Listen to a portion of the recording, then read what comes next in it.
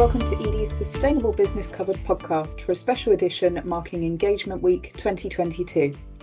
Coming up on today's podcast, the Innocent Drinks team give their learnings on translating sustainability jargon. The Advertising Association CEO, Stephen Woodford, discusses how the meaning of responsible advertising has shifted in the net zero transition. And Hubbub CEO Turim Restauric reflects on 8 years of experience delivering behaviour change campaigns.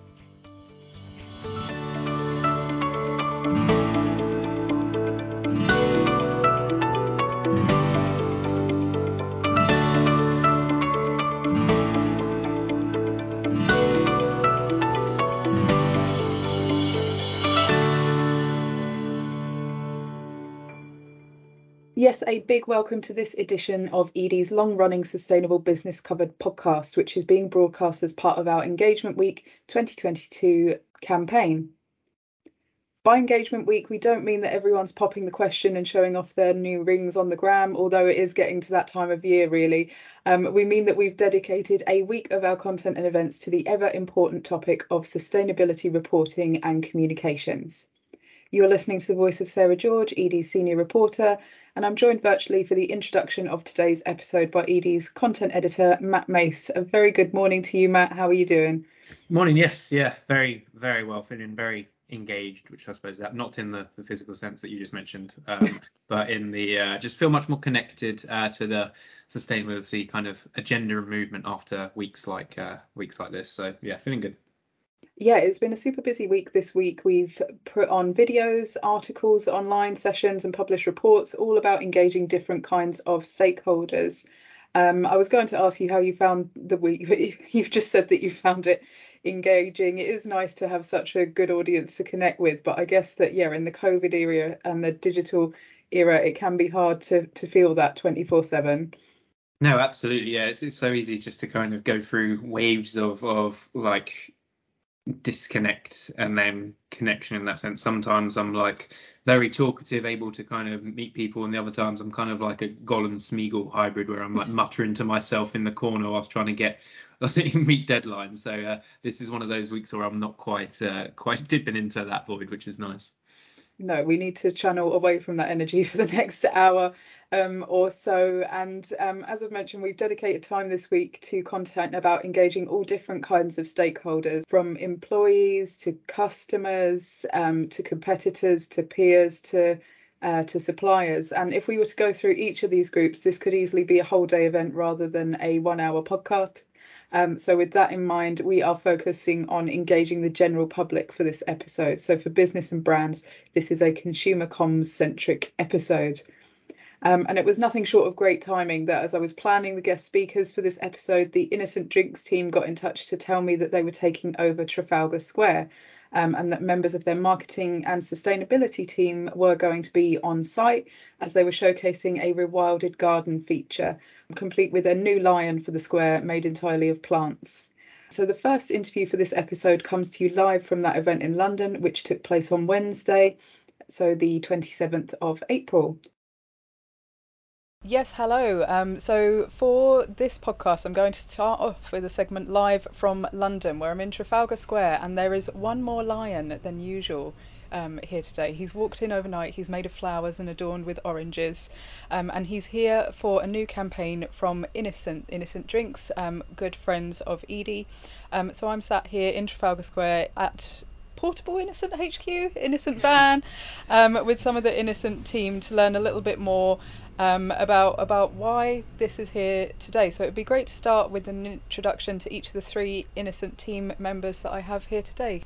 Hi there, so my name is Simon Reed and I'm Head of Sustainability for Innocent Drinks. Hi, my name's Kirsty Hunter and I look after the marketing team at Innocent Drinks. Hi, I'm Sam Akinleye. I'm the Managing Director for the UK and Ireland at Innocent Drinks. Great, well thank you all for taking the time out of your morning today. I guess it would be good to just get a recap really as a B Corp and as a brand that does so much marketing and comms about how the sustainability team and marketing team and managing teams actually work together. We work very well together, and my colleagues are nodding, which is always good. But as a purpose-driven business, and people on the planet being absolutely at the heart of that, it's really important these three teams work really hand in hand, and are really supportive and collaborative around how we, build our business and create wider change within the marketplace as well. Yeah, absolutely. And from a sustainability perspective, it's been amazing having the power of our marketing team behind this, and it's really helping to amplify some of the great work that we're doing around climate and supporting biodiversity. And as Kirsty said, it's been a real team effort. I think I don't know how many emails have been sent about this. It's been 2 years in the coming, but just really, really excited to be here today and seeing it live. And excited to have you. And so just to recap, so we're here today for a couple of launches that are taking place. Firstly, there's a new carbon neutral orange juice from Innocent, but more importantly, that is made possible by a big new environmental stewardship program called the Big Rewild. And everyone's here with like Big Rewild t-shirts on. They have little flowers on the pockets. And from what I understand, Big Rewild is all about restoring and conserving nature for the good of climate and obviously the nature itself. So I wanted to get a view on why this event is a good way to communicate those schemes. We've got lots of people milling in and out, taking photos, all kinds of people, retired people, office people, people with kids. So it'd be good to hear a little bit more about how, the location and the format were put together for today to help get that message across. Yeah, just to your point, that's exactly why we did it. There's so many people walking past an area that they're so familiar with. They walk past it sometimes every day, and now they're stopping. Commuters, tourists, and we're able to tell them about this message of rewilding, which not many people actually know what that means.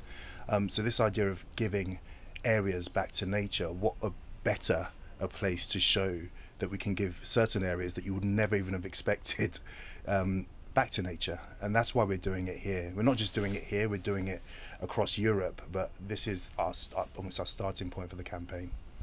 That makes sense. And I know that there's some pot plants and seeds for people to take home. So I was going to ask, how do we get this going beyond today? But I guess that's part of it, encouraging people to rewild their own gardens and communities. Absolutely. This is just the launch. And I think when we believe in this a lot, and when this is just the launch, but we're doing this in London. In the UK, we're going to be doing this in Manchester, we'll be doing it in Swansea, we'll be doing it in Glasgow. But yes, we're giving away 3 million seeds today, we're giving hundreds of plant pots, and we're just making it really easy for people to go home and contribute and take part and be part of the rewilding. And they can go to our website and get involved there as well at thebigrewild.co.uk. Great. And will there be anything on pack alongside the website, or are you going for sort of web-based at the moment? We're communicating it across all our orange juice formats as well. We've got quite a strong, we've got a bottle here, which we're just all pointing at just now. We've also got a strong social and web-based communication as well. So obviously, Sam just mentioned the website that we've got, and then we're going to have a lot of social content as well. Really encouraging people to get out there and rewild and share some of the rewilding stories that they've got with others as well. And then we've got some outdoor and we've got some TV work again, just really promoting people to get out there and take some action. And you guys have mentioned the importance of getting people to understand what rewilding even is. I feel like because I write for sustainability, sometimes I do this. I must bore everyone in the pub. I'm in the pub and I'm like, carbon offsetting, rapid EV charging, TCFD, ESOS. You sound like Simon. Love it. But I was also looking at jargon as well around carbon neutral. So obviously, as part of the Big Rewild, the orange juice is going to be branded as carbon neutral. So I was Googling carbon neutral, and some of the suggested searches, meaning that people often Google this when they're looking around these terms, include, is being carbon neutral good? And does carbon neutral actually mean anything? So Simon, maybe this is one for you, but it would be good to talk about how this product is actually carbon neutral. So this combination of reducing emissions in-house and rewilding. So what that journey has been like. Yeah, absolutely. No, welcome to the wonderful world of carbon jargon, right? There's a lot of different terms out there. For us at Innocent, I think what's really important is to highlight that any carbon reduction program or program on climate action needs to really focus first on reducing emissions. And so that piece around having a solid science-based target in place, as well as lots of different initiatives in place to reduce emissions. So for us, one of the things we've been doing recently is we've launched our new carbon neutral factory over in Rotterdam.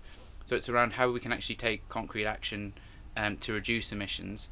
And what we've actually done for our orange juice is we're working with an organisation called South Pole, and we are using their climate neutral product logo, which means that they've come in, they've looked at all of our carbon numbers for our orange juice, and they've verified that we've got the right sort of systems and processes and checks in place.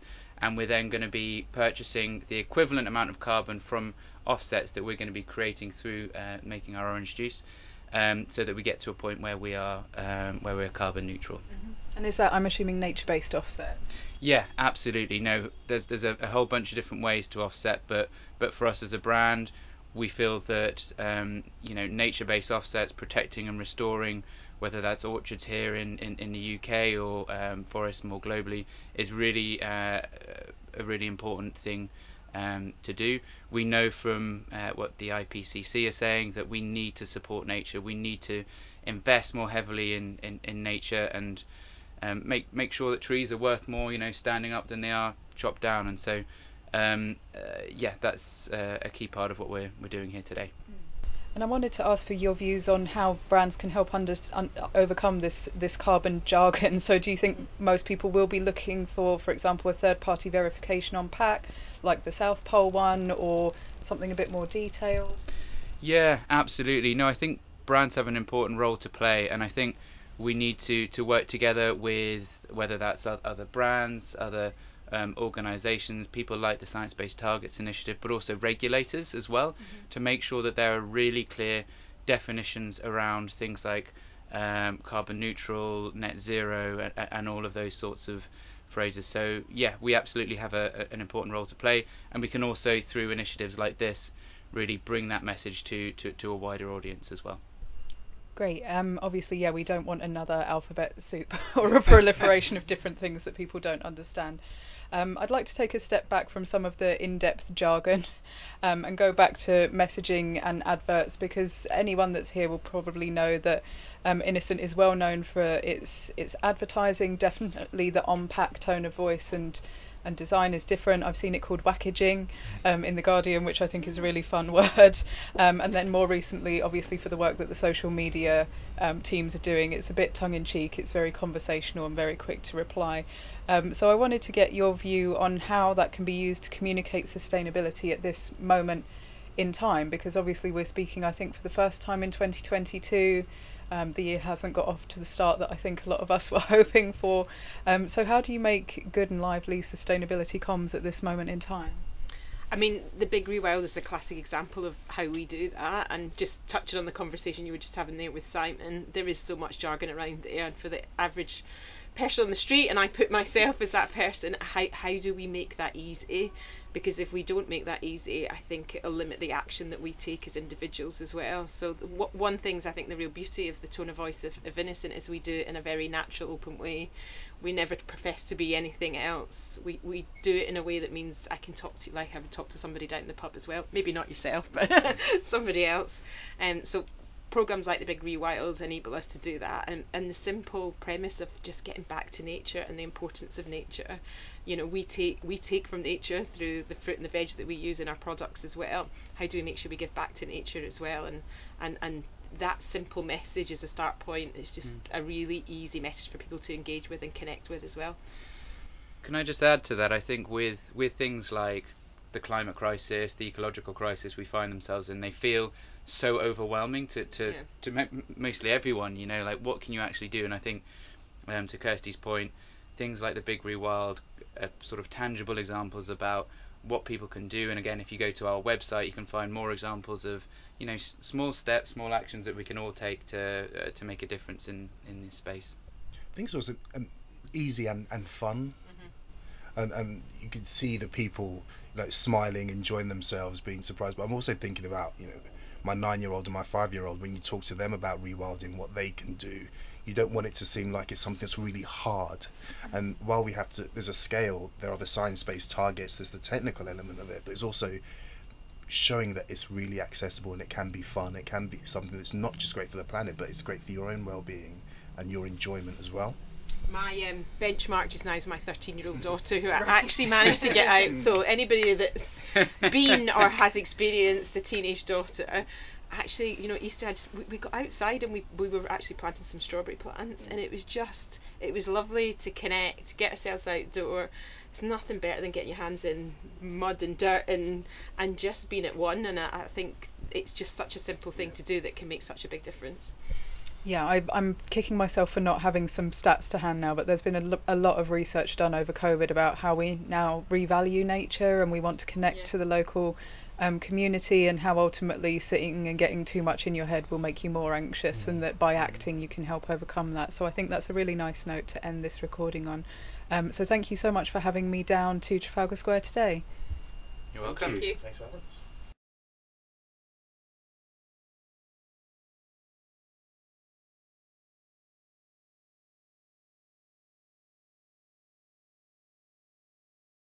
Thank you once again to the Innocent team for having me along to their event. They also stayed on after that recording for an interview about how the brand is moving forward after the recent ruling that one of their TV ad campaigns contained greenwash. So watch this space for a written follow-up on ed.net very soon. Matt, I know you couldn't come along on Wednesday. You were busy covering for me while I was off drinking smoothies. But I wanted to get your general view on seeing these pop-up events. So as you mentioned, we're starting to get out and about a bit more and to see them. So for me, obviously, for sustainability, it's a good way to make it fun, to make it engaging, to bring people together. But then on the other hand, people said, oh, it's only one day. Is that worth it for the footprint of the event? So I don't know if you have any pressing thoughts on these pop-up events for sustainability that we keep seeing more of. I think, I certainly, and that was my first, I suppose, thought came into my head when you kind of say that these pop-up events are that they do have a big footprint for essentially one day.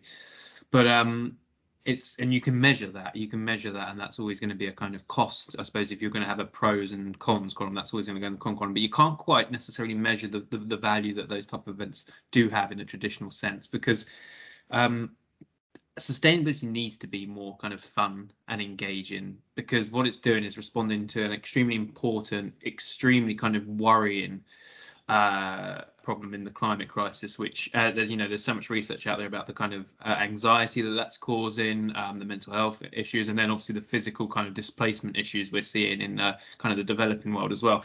The climate crisis is horrible. It's not fun, and a lot of the way that I suppose the public gets their news about this is through those kind of headline IPCC reports where it's like, the window of opportunity is fast closing. We're in a kind of almost irreversible slide towards a degraded planet, basically.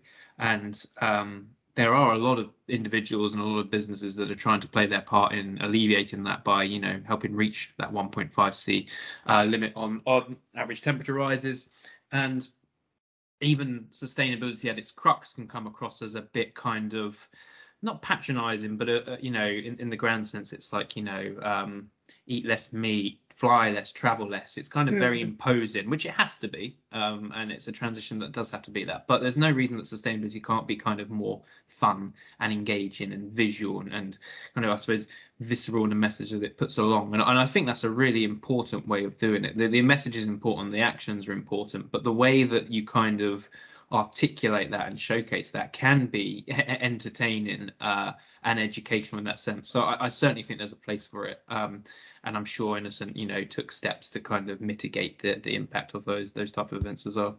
Yeah, so we did cover in the interview how they're going to be going beyond that, so obviously something we will be keeping an eye on. So from something that was for one day only to something that is now for a lifetime and follows us around all the time, the advertising industry. So within my lifetime, and I'm not quite at the big 3-0 yet, We've gone from only having adverts on TV and radio or when we go out in public places to being bombarded with them through our smartphones, now tablets, now laptops, on streaming services, on websites, and on our social media.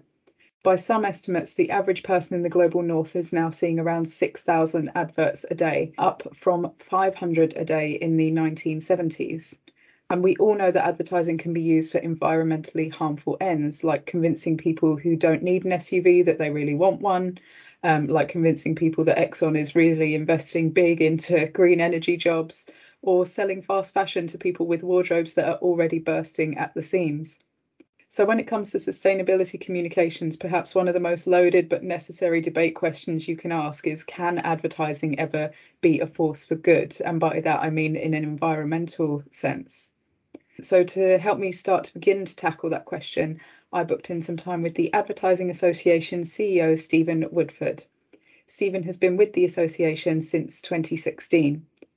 As well as summarising his thoughts on how the meaning of responsible advertising has evolved in the past 6 years, Stephen is on hand to give us an update on the association's flagship Ad Net Zero campaign, and also to give his views on the recent spike of cases in regulator rulings against businesses on the grounds of greenwashing in their adverts.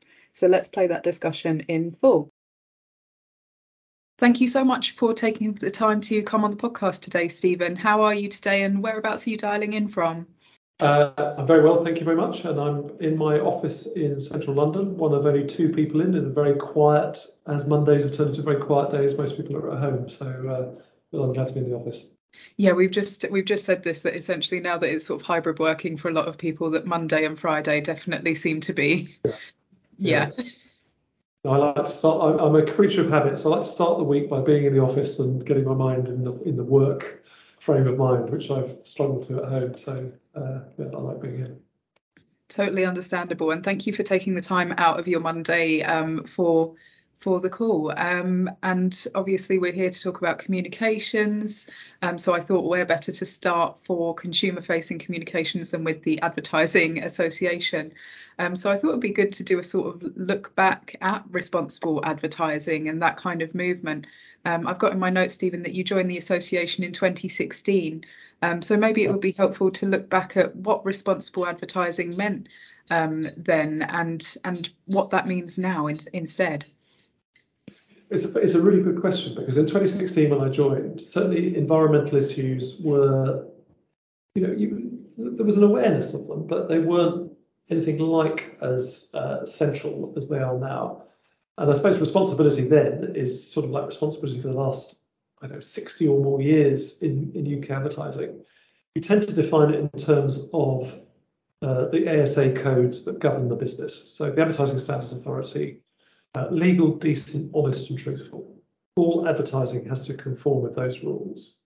So I've been in advertising for 40 odd years. So everything you do, you have to conform with those ASA rules in terms of the content itself. So the claims you make and the statements you make in the advertising have to submit to those codes. And if you break those codes, as we'll come on and talk about in relation to environmental claims a bit later, you have quite a stiff sanction against you. So 2016, like it would have been in 1976, or so it would have been still about being legal, decent, honest, and truthful. But sustainability itself was quite a low-profile issue there in 2016. There were other things that were more prominent at that time. That's really interesting to hear, because when we talk to in-house sustainability managers at the companies that will be advertising the product or the service, they often say the same, that it used to be a sort of compliance only function, or compliance plus a bit of charitable giving, and now people want a lot more information about a far broader scope of things. And I think one of the things that we talk to people around the world on this subject, and I think one of the things that's been very helpful in the UK is the lead that government has set. By in a sense putting this so high up the political agenda, that has pushed it up, high up the news agenda and up the corporate agenda and up the consumer agenda. And one of the things that certainly in the time I've been here that's become increasingly prominent part of advertising, branding and marketing more generally is the sense of corporate purpose, purpose-driven marketing. Mm-hmm. What is the purpose beyond, making returns for shareholders and selling your products and services, creating jobs and wealth and all the things that business does? People are looking for higher purpose. And I think that's a sort of been a drive that's probably started maybe 10, 12 years ago, that sense of purpose-driven brands. And it's become more and more prominent. And then as that purpose element has come more and more prominent, that consumers' expectations of business have been raised too. So there's been a sort of symbiotic relationship, I think, between government setting very high standards around environmental transformation, by putting it into law. We were the first big country, I think, to put 2050 a net zero economy into the law. And then across the piece, I think that's been a very helpful background context to raise awareness of these things. So, when brands are talking and in their advertising talking about purpose, it might well have been around, if you think about Dirt is Good for Person, which is probably the most prominent early purpose brand, that was about the benefits for children for playing outside, getting their knees and clothes dirty. But now, Unilever's, as a really good example, has been very much around making sustainability every day.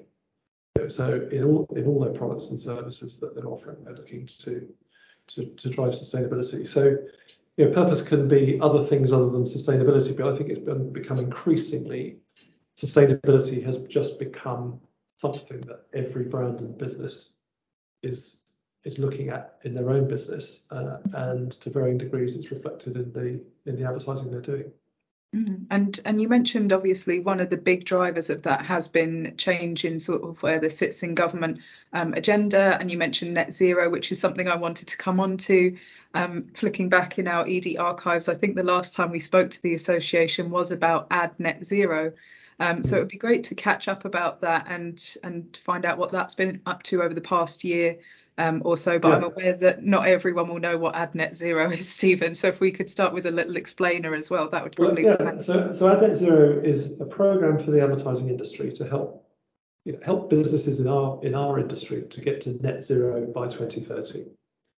So it's a sort of broad industry coalition, all of the very large companies that are involved in the industry, so the big advertising agency holding companies, the big commercial media owners, the big platforms like Google and the platforms that Meta own, all of those big companies and some large advertisers, and then all the trade bodies around the advertising industry are engaged in that net zero. There's now over 100 organisations that have committed to this roadmap to get us to 2030, and it's primarily focused on the operations of the advertising business. So, the footprint of the businesses themselves, but particularly the production, which has a big footprint because there's a lot of travel and energy used in the production of advertising material.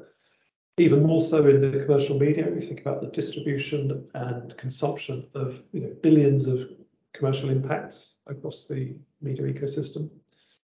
And then, most importantly, the last action is about the communication itself and the messaging in that communication.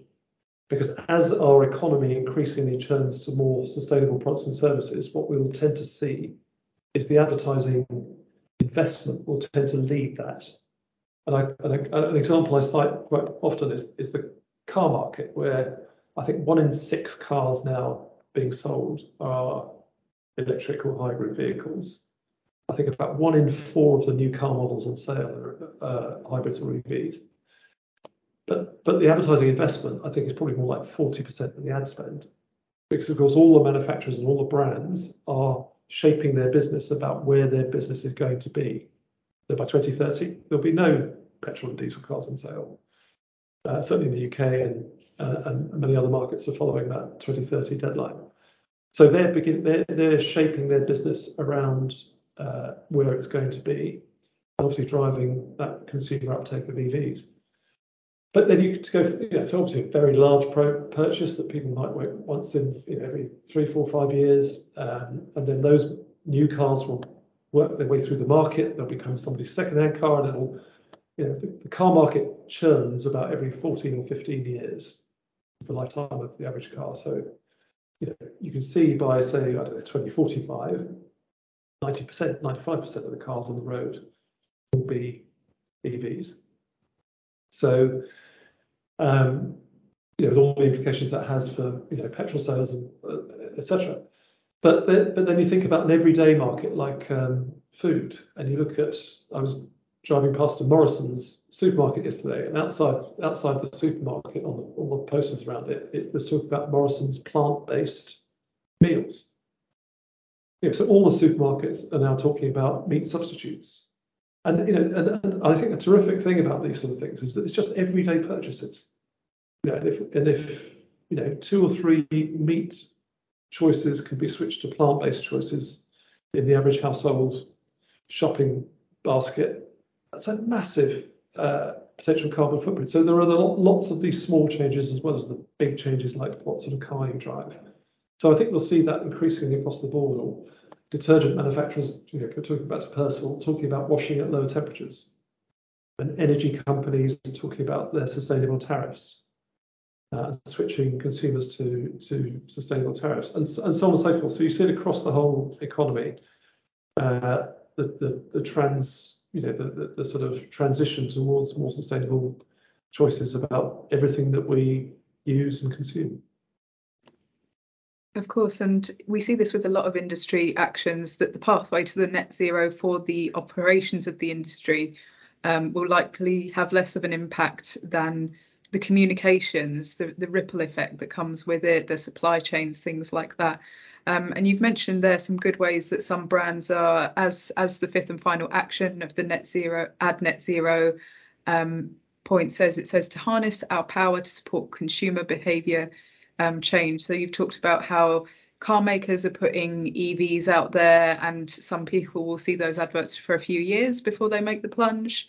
Some supermarkets showing that this is a small change that is around the same cost that you can just do day to day. But in your experience, what are some other ways to get people to change behaviours using ads? Because I feel like some of them, for example, wash at 30, they don't necessarily always stick. Well, I think the interesting thing here is the pace of change, in a sense, goes market by market and brand by brand, and clearly, all the businesses in those various markets will have their own pathways to their own net zero plans and so on, and will set their own deadlines and things like that. So that will be happening. But I'm increasingly of the view that there's a role here for government to be, we've set a very ambitious target for the economy that requires dramatic change in the way that we live and the way that our economy works. And when you look at research data, the public don't expect to be bearing the cost of that. And they don't particularly want to be bearing the cost of that through much, much higher taxes. For all the obvious reasons there, there's not enough tax revenue really in the economy to pay for the cost of the transition. So it has to be business. It has to be business investing and changing and bearing the cost of that, and doing it, in a sense, just by doing the normal business. Those car companies are not. Obviously the cars are more expensive now because they're lower production volumes, but they will come. Scale and innovation will drive down the price, and competition will drive down the price. So consumers, I think, expect, in effect, businesses to change, so that they can provide choices that are more sustainable. But they don't expect to pay more. And I think that's the big challenge that I see businesses. We see a huge amount of different business across the advertising sector, because also advertising touches pretty much every consumer-facing business. And I don't see any business phased by that. This is in effect the environmental change, with a small e, if you like, that we're making, because and this is going back to that the legislation point. by changing the goalposts, by putting a line in the sand that we all have to be at this point by 2050, that's, for some businesses, they can do it by 2030 or 2035. Some it's much more difficult, but even the most carbon intensive businesses, I think, are setting deadlines ahead of 2050 because they don't want to be laggards, and they are increasingly looking for competitive advantage. As this becomes an increasingly important consumer driver, you would want to be seen as a company that is making the running and being a leader and getting the reputational benefits of being seen to be on the right side of this challenge. I think I've got an email that this week there are some government hearings about the role of just that lifestyle and behavioural changes in reaching net zero, after recent reports from the IPCC and CCC said, well, this will involve changes to the way that, as we've said, the way that we do our laundry, the way that we eat, the way that we shop, the way that we use our transport. But I did want to come back as well to something that you mentioned earlier. So you mentioned the rush for purpose-led business as well, and something as well, this is where a lot of people say that maybe there's a greater role for government here. So not only to make the change behaviours easy and affordable, but to make sure that they're being communicated properly. So it's been clear in recent months that greenwashing is a real and growing problem. Companies have had rulings made against their ads. The CMA has outlined a green claims code. So I wanted to get your view on what the role is for the Advertising Association to help address greenwashing through Ad Net Zero, and whether the government should be doing more than simply the green claims code, perhaps. Well, I think one, we've already got a very effective regulation in place with the ASA, and their codes are absolutely aligned with the CMA codes.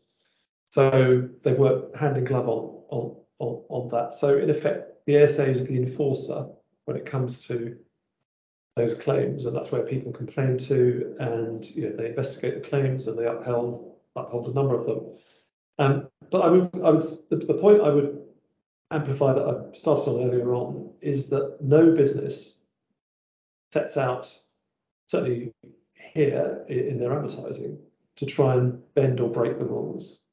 Businesses do occasionally break the rules, but it's a tiny fraction. When you look at the numbers, yes, they're going up, but as a percentage of claims, it's impossible to say what the percentage is because we don't know the total universe of ad messages out there, but it's going to be a fraction of 1%. Because the reputational damage to any business, whether it's an airline or a car company or an energy company, of having a claim upheld against you is just not worth, if you like, the fractional, even if you said, well, we'll just get a slightly more ambitious claim through here than we would have, than perhaps we would. The upside of that versus the reputational downside is completely out of line. You do not want, and you certainly do not want to have a series of complaints upheld against you. There are one or two advertisers that over the years have had a high number of complaints against them, not just about environmental claims, but about all sorts of claims. And there's, Ryanair is a really good example. They have had, they tend to get quite a lot of complaints upheld against them, but that's because they, I think they probably deliberately push the boundaries of the claims that they make across the board, not just on the environmental. They had an environmental claim upheld against them, or complaint upheld against them. But with most businesses and their agencies and all the people advising and working with them, want to be very clear that they're on the right side of the rules, because the reputational damage of being seen to be breaking the rules is not worth any the perceived upside that you might get from a slightly more ambitious claim. So, and I think there's often a sort of sense of the dark arts or conspiracy theories, or people are bending the rules and all those sort of things. It's almost always a mistake, or somebody being slightly overambitious with a claim, or the claim not being properly checked through or cleared properly. As an example, when a claim goes onto TV, if you make any claim in a TV ad, the ad is pre-cleared at script stage and at final edit stage, and then it's aired. But even then, occasionally, a claim will be, or a complaint will be made, and a complaint will be upheld against the advertiser. They have to amend that claim. So mistakes happen because people make mistakes. But the rules are very specific. They're very tightly drawn. The whole guidance has just been reviewed again in line with the CMA code. It's kept, because this is such an important and highly contested area. The SA are incredibly vigilant on it. So there is no need for government action on this. We've got, probably, if around the world, the ASA is seen as the best advertising regulator in terms of its effectiveness and its comprehensive rule-making abilities and the adherence to those rules.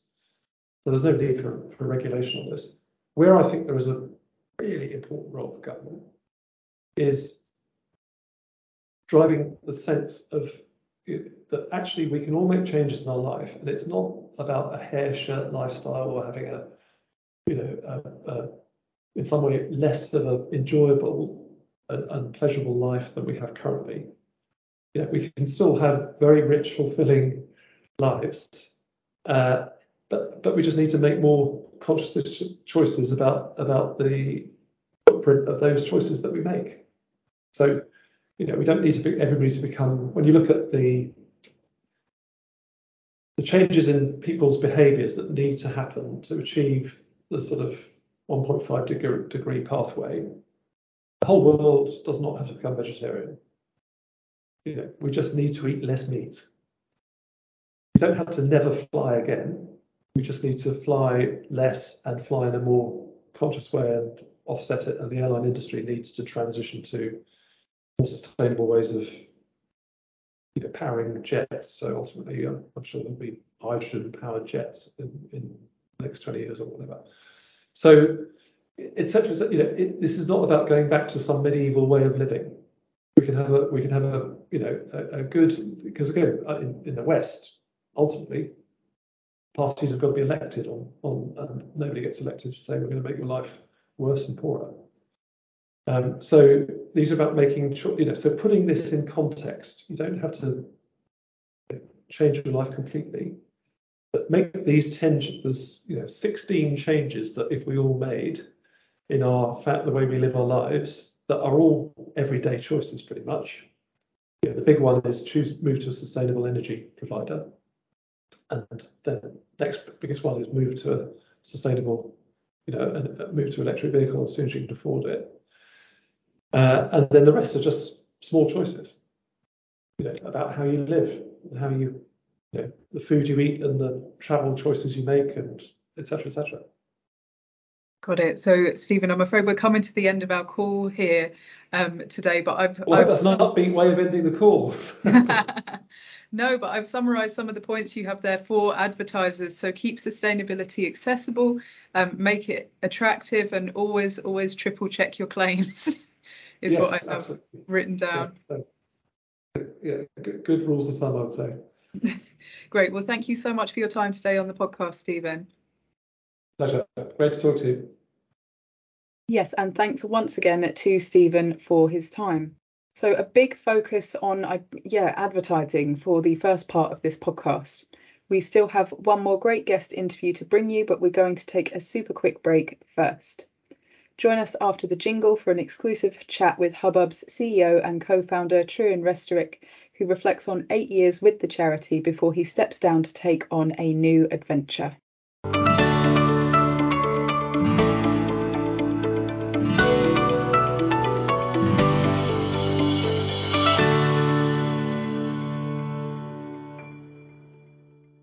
Hello and welcome back to the second and final part of this Sustainable Business Covered podcast episode, a special dedicated to engaging the general public with environmental topics. Matt, are we still here? Are we still gripped, or have I failed miserably as host?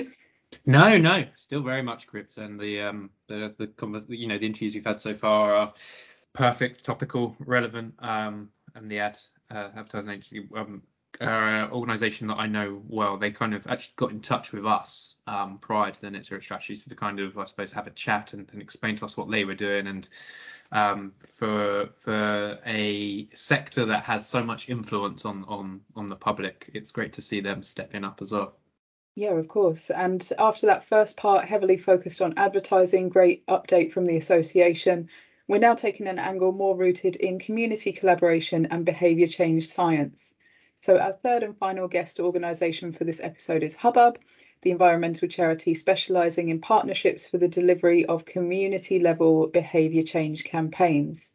I was hoping to have a brief, you probably know Hubbub for X, Y, Z, but they've done so much that different people probably know them for different things. Early fans will be aware of the voting bins for cigarette butts and aluminium cans. These have been popular at things like festivals. So if they were at Glastonbury this year, people might be asked whether they prefer Billie Eilish or Olivia Rodrigo and asked to put their can on either of those sides. Other notable Hubbub campaigns have included collaboration on Starbucks' single-use cup charge and offering related plastic fishing trips on the River Thames, the National Network of Community Fridges, and Bright Friday, which is a fight back against fashion waste over the holiday season. So Trewin, our final guest for this episode, co-founded Hubbub in 2014, and after 8 years with the charity, he is shortly going to be stepping down to take on a new role. So it was good to catch up with him in London earlier this week, went over there shortly after seeing The Innocent Team. And this interview chat serves as something of a reflection and a look forward. Plenty of learnings on delivering engaging and impactful campaigns. Yes, so moving on now from Trafalgar Square to another part of London, Somerset House, where I'm at Hubbub HQ. For those who aren't aware of Hubbub, it's an environmental charity best known for, I wanted to say environmental communications, but it's more than that. It's collaboration, it's behaviour change, it's getting people mobilised. And I'm here with their CEO and long-term friend of ED, Trewin. So thank you so much for having me along today. Well, lovely seeing you, and thanks for coming along. No, thanks for having us. And I wasn't really sure where to start with this because there's such a wealth of places we could start. Hubbub has so many learnings on communications, engagement, behaviour change. But I'm aware that we're speaking a few months before you're going to be stepping down as CEO after several years. So I thought maybe a reflection would be a good place to start. I'm aware that Hubbub was first founded in 2014, and obviously now, even though we're only a few years later, it feels in some ways like a completely different world. So I'd love to get a view on your reflections on the state of how people are engaged with environmental topics now versus back when you started Hubbub. Yes, I mean it's 8 years, which is have flown by. And I set Hubbub up as a bit of a midlife crisis, really, late midlife crisis, I should say, because I was quite frustrated about the way that environmental issues were being communicated to the general public. So there was sort of the dark greens were really interested and were getting sort of like really detailed information, and were developing a language which was sort of not really open for others. And then the vast majority of the people at that stage, I think, were quite apathetic to environmental issues, and there was also quite a few who were quite antagonistic. But I think what's happened over the 8 years has just been quite a remarkable shift. You've had, things like Blue Planet, so there's been whole conversations around plastics and the impact of plastics on the environment. You've seen wealth of growth around vegan and the impact of our diet and vegetarian food on planetary issues. And then obviously with COP and other things, carbon has raised up the agenda. So the debate has progressed quite significantly, but I still think for a lot of people it's something that's complicated. They don't really understand what the issues are, how they can make a difference. So although the conversation is built, I still think there's confusion amongst the public. Confusion is something we've been looking at in other parts of this episode and other parts of the week, but something we've also been looking at, I think Matt probably more than me, is the culture wars, he's called it. People getting a lot of misinformation about the intersections between the cost of living crisis and the environment. People perhaps caring more about the pandemic and their own family and keeping their own job and getting back on their feet than environmentalism. So have there been any learnings in that respect? So a sort of hyper 2022 context, really. Yes, well, I mean, we actually think that the connection between social and financial challenges and the environmental debate are really closely interlinked. So what we've found is that, you know, because food prices are going up, people are way more interested in getting the most value from their food, cutting the amount of food that they're wasting. They're starting to look at how they can eat more healthily on at lower cost, and that tends to be sort of less meat and dairy in their diet. Around things like electronic waste, you know, we know e-waste is vastly growing, but at the same time you have many people in the UK who are not connected digitally.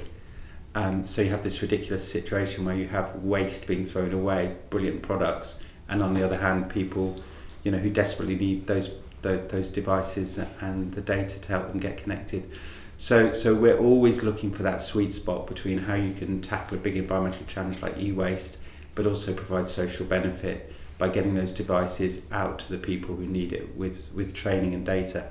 So we've sort of constantly now looking at how you can frame the environmental debate within the cost of living crisis. And I think we're going to see a huge discussion around energy use in the UK. So real shift towards energy efficiency, but also a conversation about, you know, should we be dependent on sort of gas and coal and oil from countries like Russia? Of course, and I look forward to seeing what comes out on that. But I feel like I was just looking back at some of the things that Hubbub's been working on, and you mentioned the importance of getting that social message and the environmental message, but not making it just a message, making it actionable. And how a lot of the times that means going at different parts of the system, so people that have waste electronics, people that need electronics. And obviously one of the best ways to tackle this is to do collaboration. And it would be fair to say that over the past 8 years, Hubbub has partnered with a lot of organisations. I was looking through some of them, so philanthropy platforms, SMEs, so local takeaways, local councils, all the way up to really big businesses like McDonald's and Starbucks. So we probably have people listening that are looking to form good external comms, not only with people, but with other organisations, partners. So I wanted to get your views on what the key ingredients are for a good partnership that's not just for partnership's sake. Yes, I think, I mean, collaboration is at the heart of everything we do, and what we realised is that behaviour change campaigns are really important, but you have to make it as easy as possible for people to make the changes. So you not only need good communications, but you need the infrastructure around them that helps them to do basically what a lot of people want to do, but probably can't because of inconvenience or cost. So I think for our collaborative projects, we always start off with a really clear objective. So let's cut food waste, let's boost recycling, and they're messages that resonate usually with larger companies as part of their CSR strategies. We then do a lot of insight, so we do a lot of listening to where people are at, so that we truly understand, you know, what they'd like to see in their lives, what the barriers are, and then that helps us create the campaigns which overcome those barriers. And then what we very quickly realise is that one organisation can't address all those barriers themselves, and also one organisation hasn't got the reach into all those communities or the authenticity to go into those communities. So with projects, for example, like our community fridges, which retailers pass food that would have been thrown away, perishable food, to a fridge which is in a community setting. But those community fridges are run by local community groups which we recruit, so they have the authenticity to work with their community and to redistribute the food, and we bring the corporates into that link, so that they have somewhere they can take their food, which then can be freely distributed to people in the local community. And I think the role we play is we identify the problem, we bring the corporates on board, we listen to what people want, we're then a catalyst that brings organisations together. And then the other crucial bit is authentic communication. So, you know, how can you prove to people that this is something that will make a difference to them, that will make a difference to the environment, and is a genuine approach rather than sort of a greenwashing a sort of shine on something that a business is trying to do. So we bring all of those things into the whole picture. That's important, that it's not just what you're saying, it's who's saying it, and it's not that you're just saying, oh well, you could do this, recycle something, by the way there's no bins. Yes, exactly. So good luck. yeah, exactly. So thank you for those points on collaboration, and I wanted to touch on as well, obviously Hubbub does some great work, but you mentioned, speaking at our Sustainability Leaders Forum in London, that approach doesn't always get it right every time. I remember hearing you talk about internal collaboration and communications, and about how there is an open forum called F Up Fridays, so you can sort of admit things that could have been improved in previous campaigns and partnerships and how they can be overcome. So I wanted to build on that and ask about your learnings on internal comms to get to that point, really. Yeah, I think the philosophy we had when we set up Hubbub was to learn as fast as we could, to fail cheaply, and then to pick the best bits and go again. And we also, I mean, if you listen to a lot of what businesses and government are saying, you'd think the climate crisis has been solved already because everybody's doing amazing things. And clearly the science shows that's absolutely not the case. So we really had a view that we had to experiment, that we had to try new things because the existing approach isn't working. And we also knew some of that would fail, and that you probably learn as much through failure as you do through success. And we also felt that if we did fail, then we should tell everybody we failed and explain why, so that perhaps others wouldn't sort of go down the same route. And it's a lot easier for a small charity to admit failure than a big corporate. We totally accept that. But it's something we've really tried to bring as part of the core of what we do, and to encourage everybody here, or the whole team, to go and experiment and not be too afraid if some things don't work. And quite a few things we have tried really haven't worked at all. And I think we just have to put our hands up and say, well, we thought it was going to, but really it didn't. And do you have to be like a behaviour change scientist or have sociologists to get this right, or is it a case of just thinking and engaging with communities, and as you say, looking at what their barriers are and who they trust? I'm a very bad history graduate. I don't think you do need to sort of be a behavioural scientist to make it work, because it's really about connecting with people and listening to what they want to see change. But what we do have, there's an awful lot of proven academic research around behaviour change techniques, like nudge and social norming. So we have like an armoury of 7 different behaviour change techniques, which we know, and then we try and sort of match those against the different audiences and the different groups who are working. And the other thing we really try and do is use great design, but really positive messaging, playful messaging. We've got to make this fun, we've got to make it engaging, we've got to make it practical. So we try and avoid all the doom and gloom. We try and avoid sort of the barrier language, like sustainability and biodiversity, and just try and make it an open conversation with people. Great, that makes sense. And Trinh, I know we're running out of time here on this podcast, and so many actionable tips that we've squeezed into our conversation. And I guess, seeing as we started with a reflection, I guess the only way to end really would be to look ahead to the future. So we're recording late April. I'm aware you'll be stepping down in June, I believe. Are you able to tell us a little bit more about what you'll be up to post being Hubbub CEO, or how they're choosing a new CEO? Yes, it's been an incredible. I set Hubbub up, so it's really weird to leave it, particularly when it's doing so well. But I felt I was starting to see things come around again, so it was time to move on. Organisations can't be dependent on a founder, and we've got such an amazingly brilliant team here, and strong financial position. It was a good time to leave, strangely.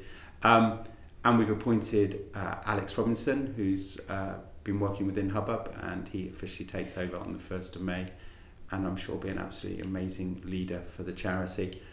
And then for me, it's like, oh, what do I do now? Getting on a bit. But what I'm going to do, I think, is I want to re-envisage how we shop.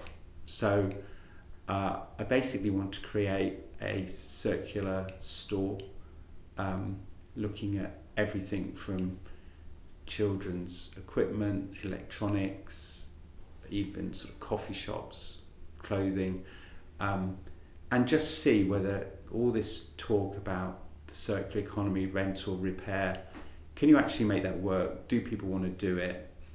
Can you do it in a way that makes a profit? And just to run an experiment on a store or a big store, just to see what can happen, and then to share all that we've learned with the other retailers to see if they can transition much more quickly to low carbon circular models. Well, that's super exciting, and I'm sure that will be no small feat. So I'm sure everyone listening will join me in wishing you the very best of luck. And thank you so much for your time on our podcast this week. It's been a pleasure. Nice meeting you, Sarah. Thanks once again to Trewin, who was last but by no means least. And with that, that's the end of our guest interviews.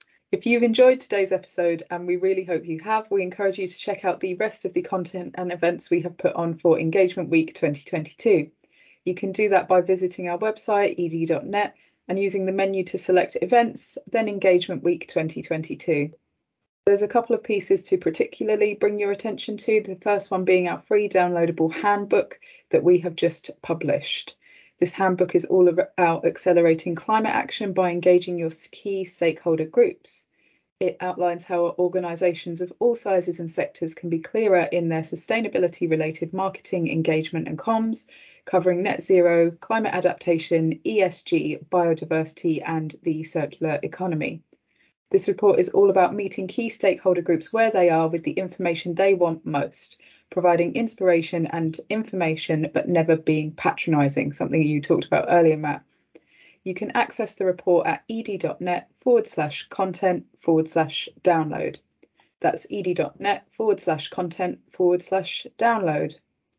Another thing to flag up is the jewel in the metaphorical crown of this week, which was our online sessions that we hosted on Thursday, the 28th of April.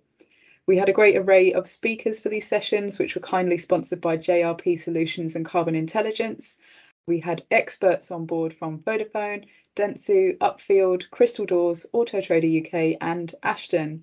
Starting with a big panel debate about overcoming greenwashing that was followed by case studies on affecting behaviour change within an organisation, and the afternoon came to a close with a 45-minute masterclass on TCFD aligned reporting.